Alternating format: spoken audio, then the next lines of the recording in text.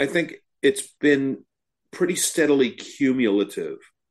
I kind of would discover things and add it. I really am a fan of just about everything that I've heard because it's just so fascinating from the kind of core musical idea of it.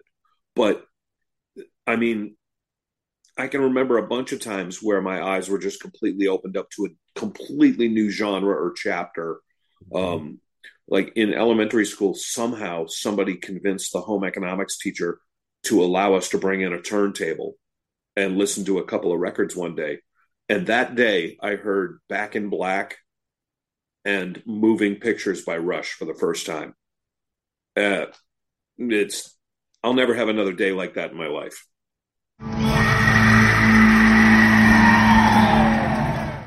Listen to the vibes. Welcome, everyone, to another episode of Listen to the Vibes. And I'd love to welcome Mr. Jim Terrell here with me. He's a singer and songwriter. He's got a new album coming out. And before we do anything else, tell us a little bit more about you. Well, thanks for having me. Again, my name is Jim Terrell. I'm a singer, songwriter, musician up here in the frozen Northeast. I'm in the state of New Hampshire.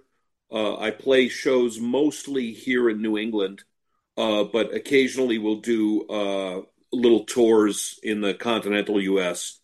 But I enjoy playing my own stuff, but I do also do a lot of shows as a dueling piano player.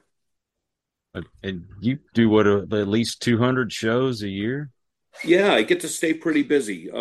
But as a working musician, you've got to wear a lot of hats. So I host an open mic one day a week. I do some solo shows. I work with a couple of different bands, a classic rock band and then a smaller folk outfit. So you just, find ways to stay busy. Yeah, I read you've opened up for Don McLean. That was a treat. That was in a movie theater turned concert venue, like a lot of these smaller towns have. It's called the Flying Monkey right here in Plymouth, New Hampshire. And it was so great because during my little sound check, he actually came out and said hello to me. He's like, "Hey, kid, have a great show." And I was like, "This is my favorite gig ever because if anyone asks for American Pie, you have to deal with it."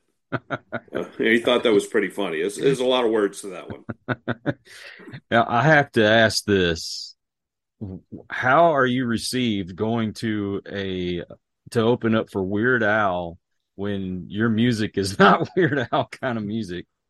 It's true. It seems like a peculiar fit. There's a little bit of humor, I guess, in my music. Some of it has a tongue placed in cheek, but it's not parody work or anything like that.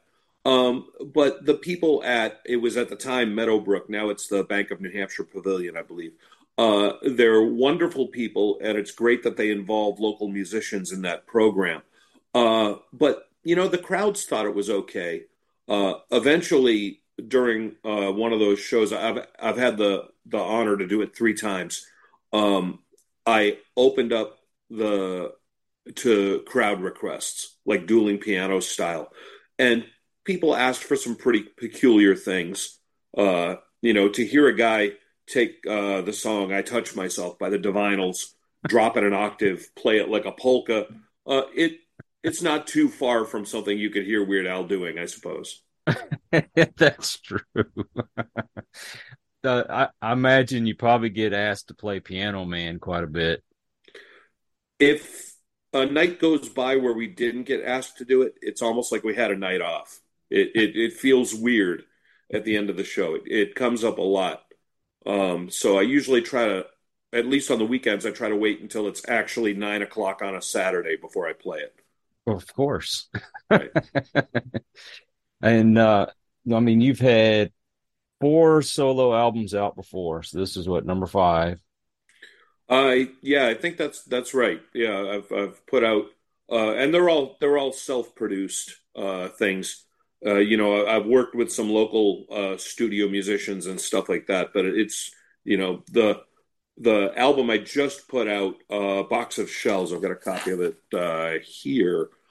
This is the first full album of original material on RoboJack Records, the label that I'm working with now.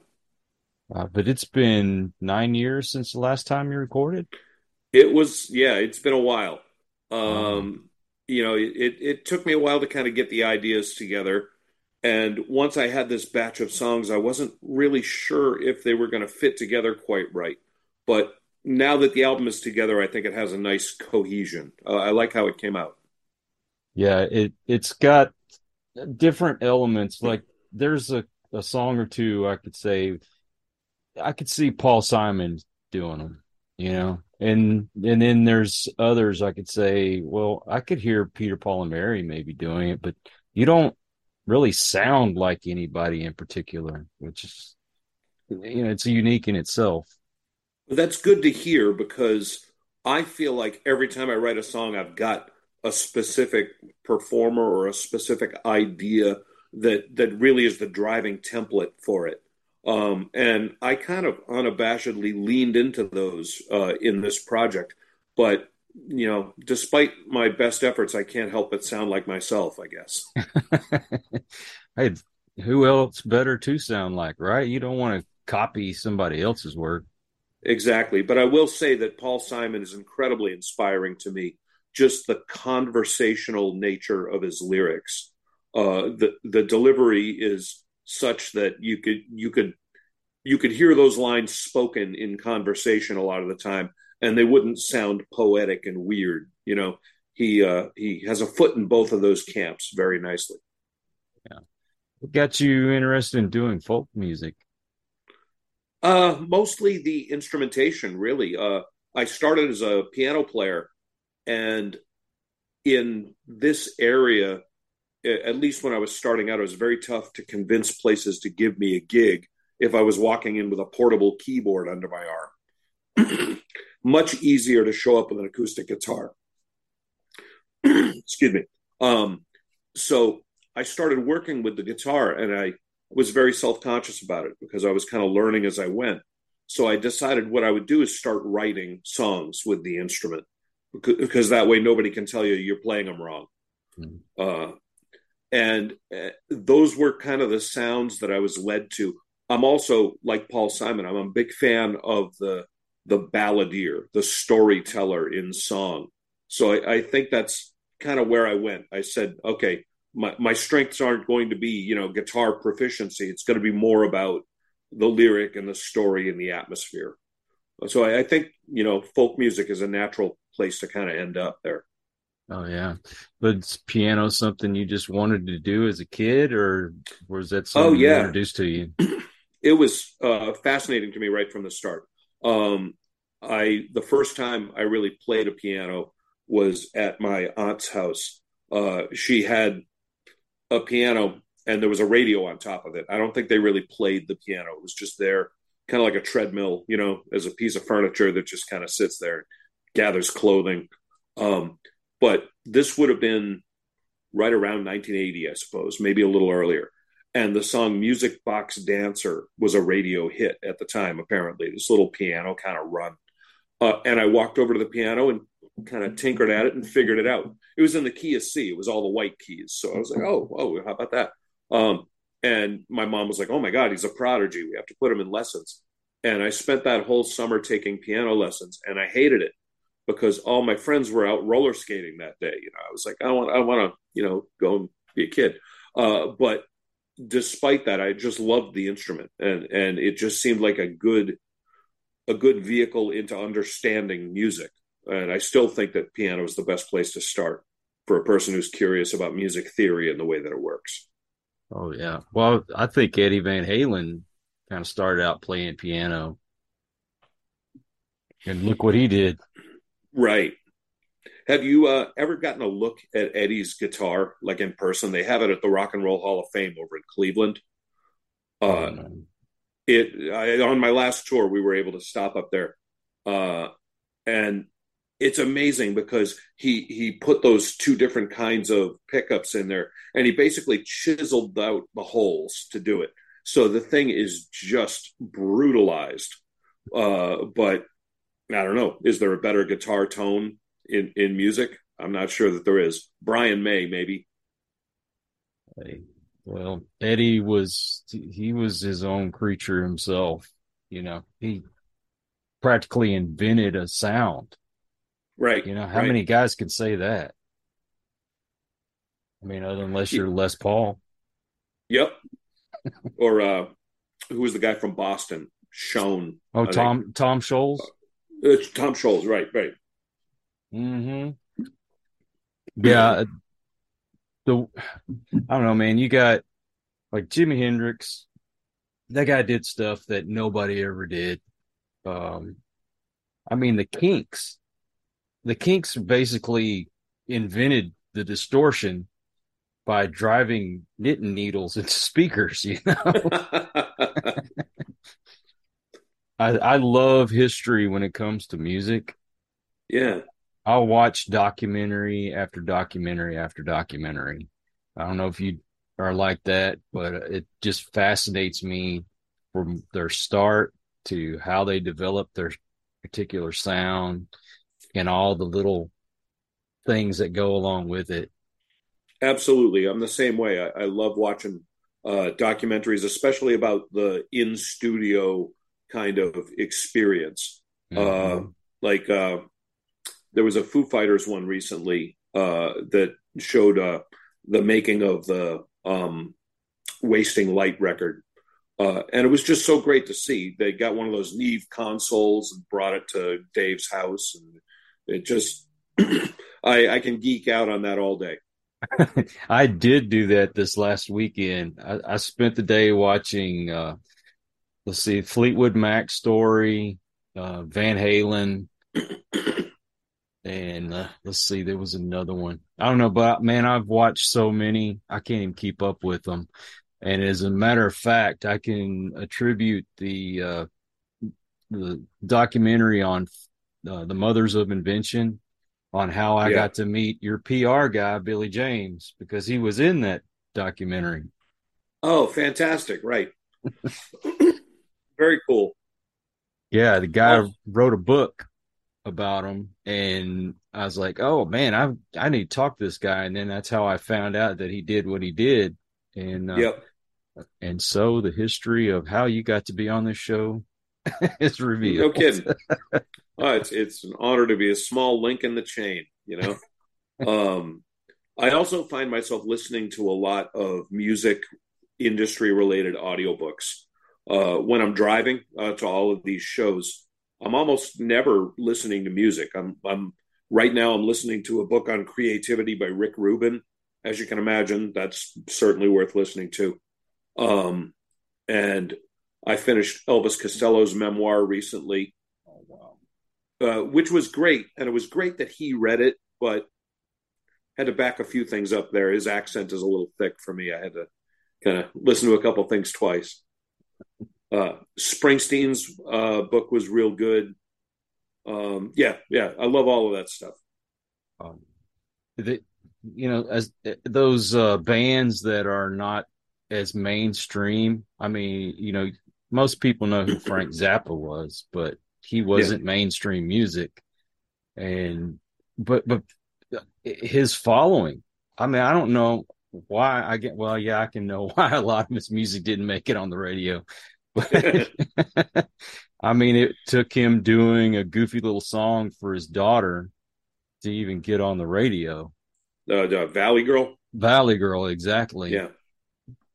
But who's your favorite piano player? Um, my favorite piano player that's playing right now is probably Ben Folds. A lot of inspiration there. I remember when I first heard that first Ben Folds 5 record. I walked into Newbury Comics, a little record store up here in New England, and I heard it, and I had this moment that was it was very reminiscent of what I've read about when Steve Martin first saw Saturday Night Live. He was like, "Damn it, somebody did it!" You know, this idea that kind of hadn't really fully taken shape in my mind. Here it was, completely galvanized in this band that just had the whole concept completely tightened down, and it was a pivot point for me. You probably have albums that you've listened to in your life where kind of everything was a little bit different after Mm-hmm. that. Ben Folds' first record was one, and certainly Dark Side of the Moon, when I first heard that, was another, where I was just like, Oh, you can do this. This is a thing that you can take these instruments that I'm playing and actually create something as sonically deep as this. Yeah. But Ben Folds, great piano player. Of course, I'm from the Billy Joel, Elton John camp, so right. I like what those guys have done a lot. But I've got tickets to see Ben. I can't afford to see Elton John. Yeah, no kidding. Yeah, my first time to hear Sergeant Pepper's, that changed my life. And I'm like you, Dark Side of the Moon was a game changer for me, as far as Pink Floyd albums go. I mean, I can't name a Pink Floyd album I don't like, but Sure. Dark Side of the Moon just it totally changed me. And then um let's see, trying to think the first Frank Zappa album I listened to, but I mean, he's got so many. Well, yeah. What a catalog. I mean, this guy can come out with two or three albums in one year and none of them will sound the same. Right. The guy's just a genius. The Man from Utopia album was particularly fascinating to me. I have that The one. way that he kind of sings over those solos, or he sings a solo line and then they bring it back into the studio. And I don't know, might have been Adrian Belew or somebody just played the guitar line to match the melody. And you end up with this thing that just sounds like it was an impossible event. Yeah, no kidding. Well, music, it was my companion growing up. I didn't have very many friends, and the friends that I did have, they were usually off doing something else, and I wasn't included. So I spent hours upon hours of just listening to the radio or pulling out a record album.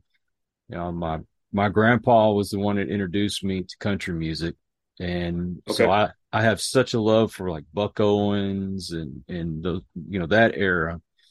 And my mom, she was more on folk music. She was a big fan of Peter, Paul, and Mary, and probably can still sing every word to every song they have. And my dad was more of the Bobby Vinton type music. Sure. But then for me, it was rock music. I loved rock. Not any particular genre I could say was my favorite because my taste changed through the years. Did you find that your taste just changed dramatically throughout the years, or did you kind of have a steady run of what you really, really like? I think it's been pretty steadily cumulative. I kind of would discover things and add it. I really am a fan of just about everything that I've heard because it's just so fascinating from the kind of core musical idea of it.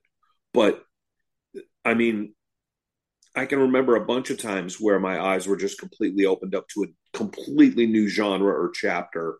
Mhm. Um, like in elementary school, somehow somebody convinced the home economics teacher to allow us to bring in a turntable and listen to a couple of records one day. And that day, I heard Back in Black and Moving Pictures by Rush for the first time. Uh, it's I'll never have another day like that in my life. You know, and it was just I was off to the races then. I was just like, oh, I got to find out about all of this. There's this much harder thing going on. It's much more exciting. Um, and then all of a sudden, somebody loans me a copy of Kiss Alive 2, and it just yeah, Yeah. what that was quite a door to open. I certainly didn't expect that from a home ec class, Man, I wished I went to school with you. right? I thought it was a big deal when the teacher played Pac-Man Fever. Oh gosh, yeah.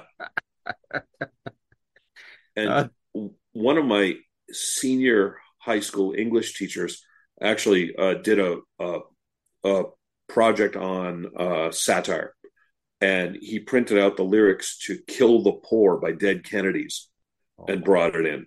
And of course, I was a Mohawk trench coat wearing kid at the time, and I was like, wow, this guy's making an extra effort to kind of speak to me, here. I kind of respect that. So yeah, we had these little moments of real kind of musical involvement in what was otherwise a pretty pedestrian kind of school age.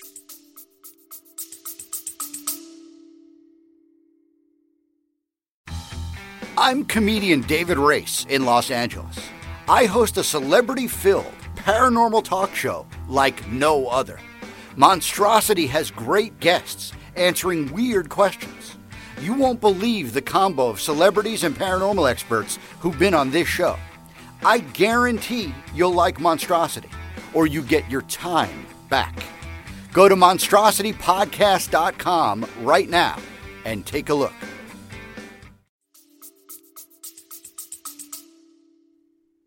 I'll have to say, when I was younger, even though I had all those different musical tastes that were presented to me from different people in my family, I was really more focused on the rock music. And as I got out of high school, I started to expand a little bit more, and then I got a little more into jazz and blues. And I'm talking like the old blues, not the blues like you'd hear Eric Clapton play. Of course, I love that stuff, but And then the older I got, I found myself listening to stuff you really wouldn't think that I'd listen to. Like, one of my favorite singers is Tom Jones. Sure. And I wouldn't have appreciated him back then, but now I do. Yeah, I can see that. There's definitely stuff that I revisit now, where I'm like, at the time, I wouldn't give this the time of day. And a lot of that was, it's kind of weird because in the late 70s, early 80s, I really liked a lot of music that you would classify now as kind of yacht rock. Mm-hmm. And then after that, for a while, I was just like, I don't know what I was thinking there. And then eventually, like you're saying, you kind of evolve your viewpoint a little bit, or you see things in it that you didn't see before. I will say that until recently, the last 10 years or so, I didn't nearly appreciate Jeff Porcaro's drumming ability enough. The guy from Toto. Yes. But just to trace his history back and take a look at the people he worked with and the people he learned from, just an incredible player. But if you had asked me to sit down when Rosanna, when that came out, I'd have been like, yeah, I don't know. Toto 4, I probably wouldn't have really gotten into that much. And I like it quite a bit now, although Africa is arguably a little overplayed. Yeah, when you get those classic rock stations, it's like the only songs they ever want to play. And Toto has so much great music in their catalog. I've loved Toto since Toto 4, but then I was like, oh man, those are the guys that sing "Hold the Line" and was it Georgie Porgy and all these others. And going, this band's really cool, and their detail in the production, where you can actually hear each instrument and it's not so blended together. Yeah. Oh man, just I don't know, man. Now you say you've produced a lot of your albums? That's correct. I did the first couple by myself completely. And then in around 2013, I met Ken Stringfellow, who was in the band The Posies out of the Seattle area in the 90s. Went on to be a stage musician for REM for a few years, and rekindled the career of the band Big Star. Was involved with them. And then I caught him on a solo tour promoting what was at the time his new record. And this was down in Asheville, North Carolina. And he said, I'm doing 50 shows in 50 cities in 50 days. and I don't know anybody in Asheville who can put me up for the night. And my girlfriend at the time raises her hand immediately. She's like, we'll put you up. And I turned and said to her, we're staying with somebody. We don't live here. She's like, no problem. I'll call them. We'll work it out. And she did, to her credit. So Ken came to the house and we got talking. And he said, when I'm not on tour, I'm producing other people's records. So we stayed in touch. And it turns out you can work with famous people. All it takes is a lot of money. Who knew? So I ran a Kickstarter campaign. I got some help from some people, and Ken came to my house and lived there for 2 weeks. And we did the principal recording while he was there. And then he mixed it at his place in Seattle, or no, he was at his place in France at that time. So he did the mixing there. He invited me to come and look over his shoulder, but I couldn't work that out. It was mastered in Seattle. And then this album, True Stories from a Small World, was the result. It came out in 2014. So yeah, it was 9 years before the latest one. But that project taught me a lot.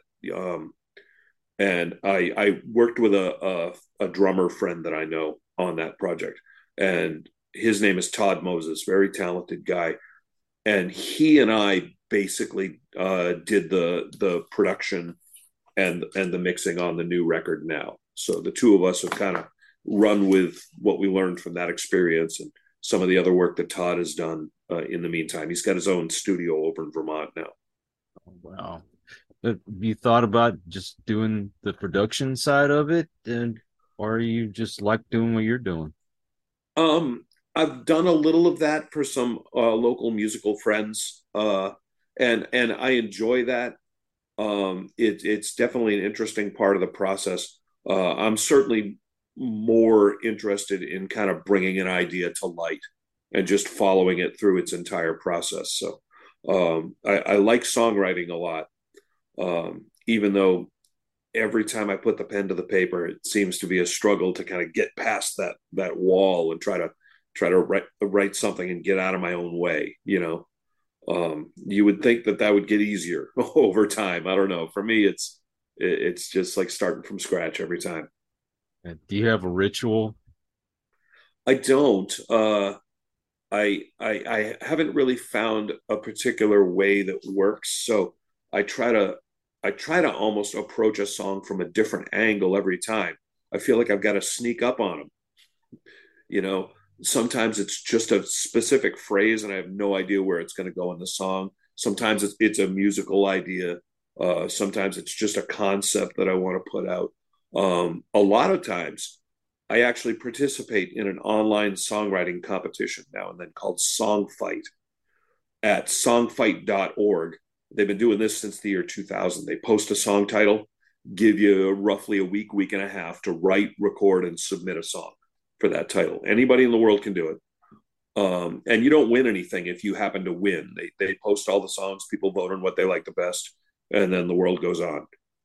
Since there's no prize, there's really no reason to cheat. That's kind of the argument there.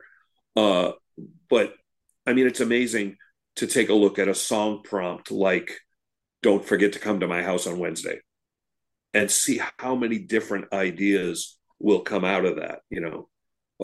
A number of times I've written a song for a particular title and thought, oh yeah, I think I really kind of nailed this. And then you'll hear 10 things where you're like, oh no, that's brilliant. I would never have gotten there. That's a much better take on this idea. So that's been a good exercise. The most important thing about that exercise, though, is the deadline. That's the most important creative tool to me, is just having a cutoff. Does the pressure really get your juices flowing? Yes, and not in a particularly enjoyable way. But I'm one of these people that I'll never call a piece of art done if I don't have to. It just, they always seem like they're gaining something. You can continue to evolve a piece of work forever. And there's value in that, of course, but there's also something to be said for taking a project and cutting it off, saying, okay, here are the good things in this, Now let's go to something else. Let's learn from it and move on to something else. So yeah, setting a deadline is important. With the new record, I said I was going to have it done by the end of last year, and it was around noon on the 31st of December when I closed the laptop and I was like, all right, the last edit has been made, it's done. And then it took a couple months to actually get it in a physical form, but I like to think that I made it just under the wire. Yeah. I just was thinking of something. Has anyone ever wrote a love song without using the word love in it?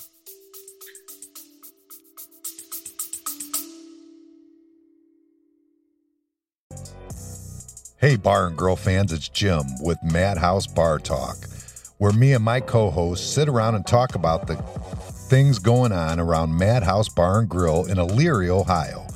The whole conversation is unscripted, uncensored, and unedited. Anywhere where you stream podcasts, just remember, Madhouse Bar Talks, baby.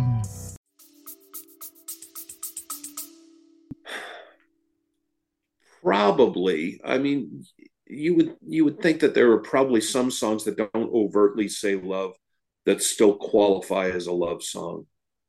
That's an interesting thing. I'll have to kind of dig through some things. Um, I don't I don't overtly like to lean into the love song thing. At first, I was just like, I'll never write a love song. There are enough of them. It's a completely well explored topic, and then you fall in love, and then you actually have some perspective on it. You have some things to say about it, and you have to go where the muse takes you. But I still, I don't like to hit the nail kind of that squarely on the head.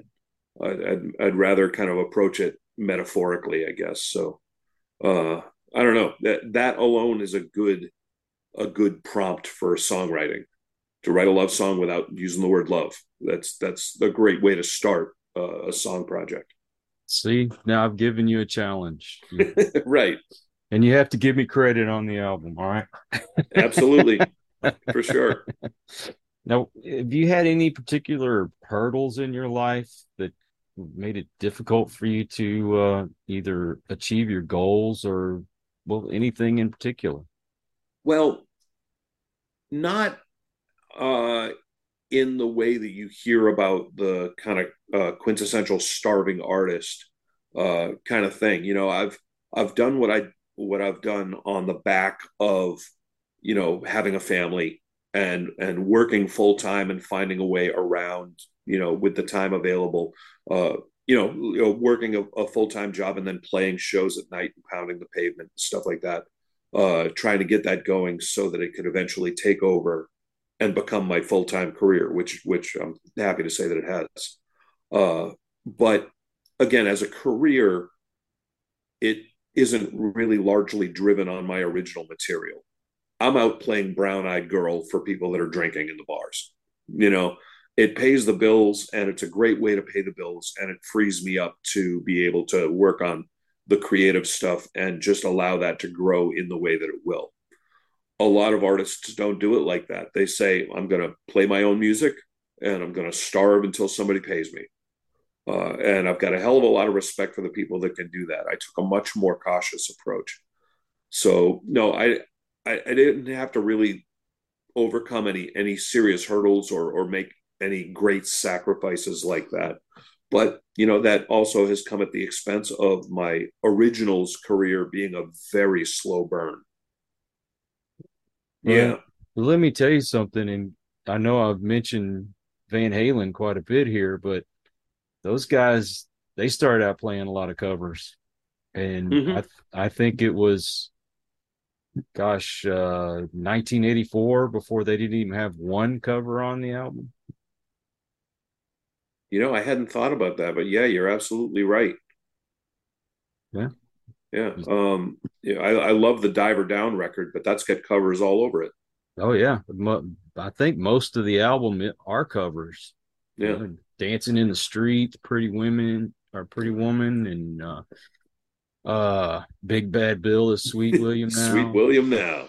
Happy It even ends Trails. with Happy Trails, right? There you go. You could do Happy Trails at one of your shows. Oh gosh, my classic rock band did that once. There was the show was until 1 in the morning, and we were closing the bar down. And just before the end of the night, there was this bar fight, and these two guys just came tumbling into the stage, and they wiped out my keyboard. And they're just clearing everything up, and there was nothing that we could do, and the band is just standing there, and the bass player just goes up to the microphone and just starts bum ba dee da bum, and we just sang Happy Trails a cappella, and we packed our stuff up. That's too funny. Now, somebody was to come to you and say, Jim, I I need some encouraging words for me to follow my dreams. What would that advice be? Boy, that's putting a lot on me. The pressure's But on, brother.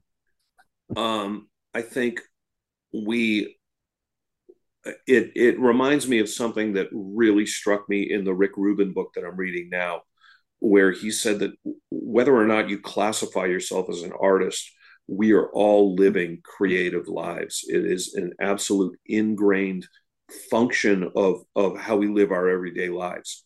Even picking an alternate route to work is an artistic act. It's a creative act.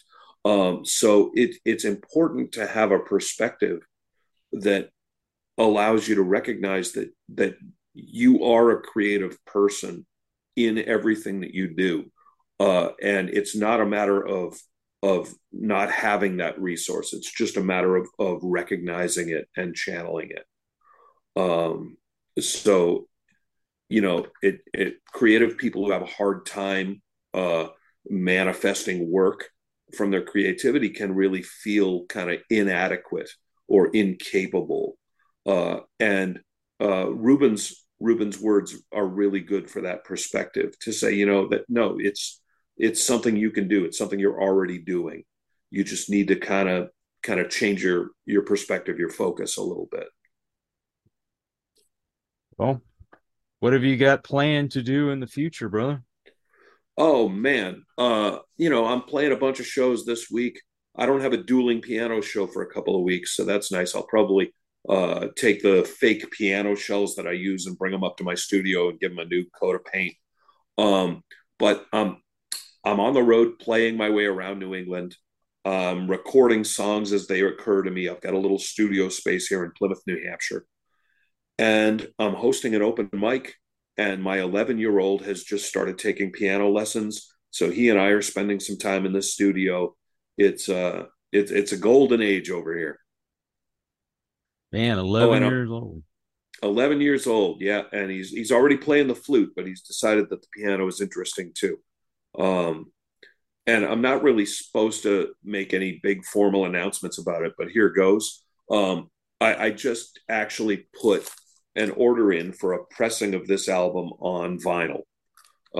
Always wanted to make a vinyl record, so it's more of a vanity project than anything. If I make my money back, then I'll be lucky.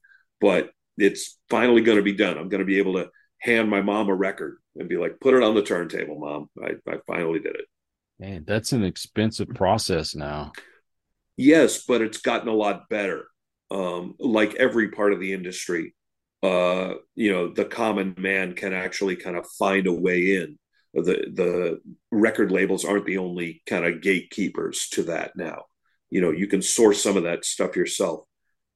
So it's exciting that there is an opportunity, but yeah, it's very tough to do it in a way that's really market competitive. At least at my scale. If I was making 1,000 records, I could get the numbers down and actually probably make some money out of it. Short run stuff.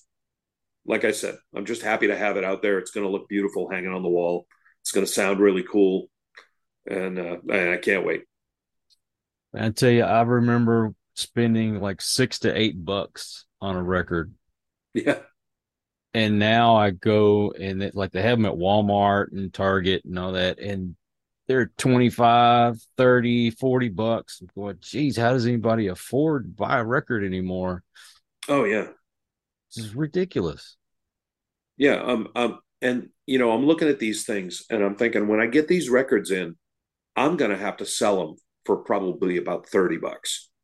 And, the people that I've mentioned this to, they're like, well, yeah, that's pretty much in keeping with what I would pay. So at least there's that, but I don't have the opportunity to bring these to a record store Yeah. and say, will you sell these? There's no room for markup. But, I can probably find 100 people to buy a copy. Hopefully, I'll throw them in the gig case and bring them to shows and see what happens. Oh, you'll sell out, man. You'll sell out. I've been accused of worse. Not sell out, but you'll sell out of the records. There you go. Right. Do you have a website? Yes, sir. Actually, the best way to find me on the internet is to go to robojackrecords.com. And there's an artist page there that shows all of my projects. And it's got a list of my tour dates for the next few months as well. All right. And do you do social media? I do. You can find me on Facebook and Instagram.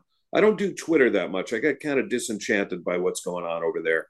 And just the nature of how information is shared there doesn't seem to be as helpful to what I'm trying to do.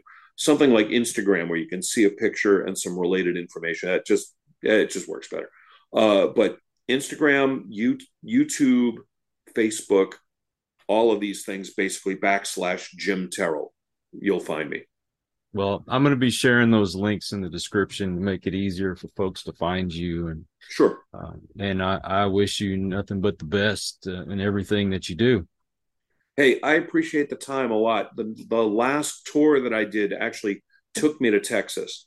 My older son was in Air Force training down there. So I said, I'm going to book some shows in little bars and restaurants and play my way down. And I spent a couple of weeks doing it. I had a great time in Texas. The next time I'm down there, maybe I can drop in. We can have a cup of coffee. Hey, that'd be awesome. Let me know if you're anywhere around the Austin area. That's where we're located. That's a part of Texas I didn't get to see. I'm dying to visit Austin. You'll be the first to know. And I just missed South by Southwest too, and there was some good people there. Yeah, there's some friends here in New Hampshire have a band called Say Zuzu that did a road trip down to play some South by Southwest shows, and they're back in town now. But it was quite an adventure. It looks like they had a great time. Well, you need to come here in April because Okay. there's a place called the Hot Spot, and it's not a huge venue, but Ace Frehley is playing there. No kidding. Yes, and I am man, $50, pretty good seat, and I've got to get in there. yeah, no doubt. I saw him open up for Iron Maiden once. It was awesome. Oh, no way. Yeah, Iron at the Worcester Maiden? Centrum. Yeah. Well, a lot of good acts come through Austin. I got to see Judas Priest not too long ago. Oh, nice. Uh, Rob Halford still sings like he's 20 years old. And See, I love that. I love that there are some guys out there that have still got it. They can still pump them right out. Um, you know, I'll be lucky if I get to his age and I'm still able to sing any of these crazy songs I'm writing. well, get this, we got to see The Who. And that was a band that I've been dying to see all my life and never have had the opportunity or the money to go. Yeah. And Roger Daltrey, it's just amazing that guy is almost 80 years old and can still sing like he's 20 years old. Wow. Unbelievable. I mean, what Rob Halford's in close to mid 70s now. Those guys, Oh, he's got to be, right? yeah, because they've been around since late 60s. Yeah. And, I mean, that's something to aspire to be that age and still sound like you're 20 years old. Yeah. Well, yeah, and Daltrey set the bar pretty high. I mean, he arguably recorded the best scream in rock and roll.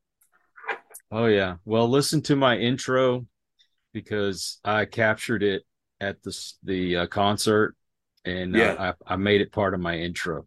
So Oh, outstanding. it's Love it. not really copyrighted because it was live. So I get it. Sure.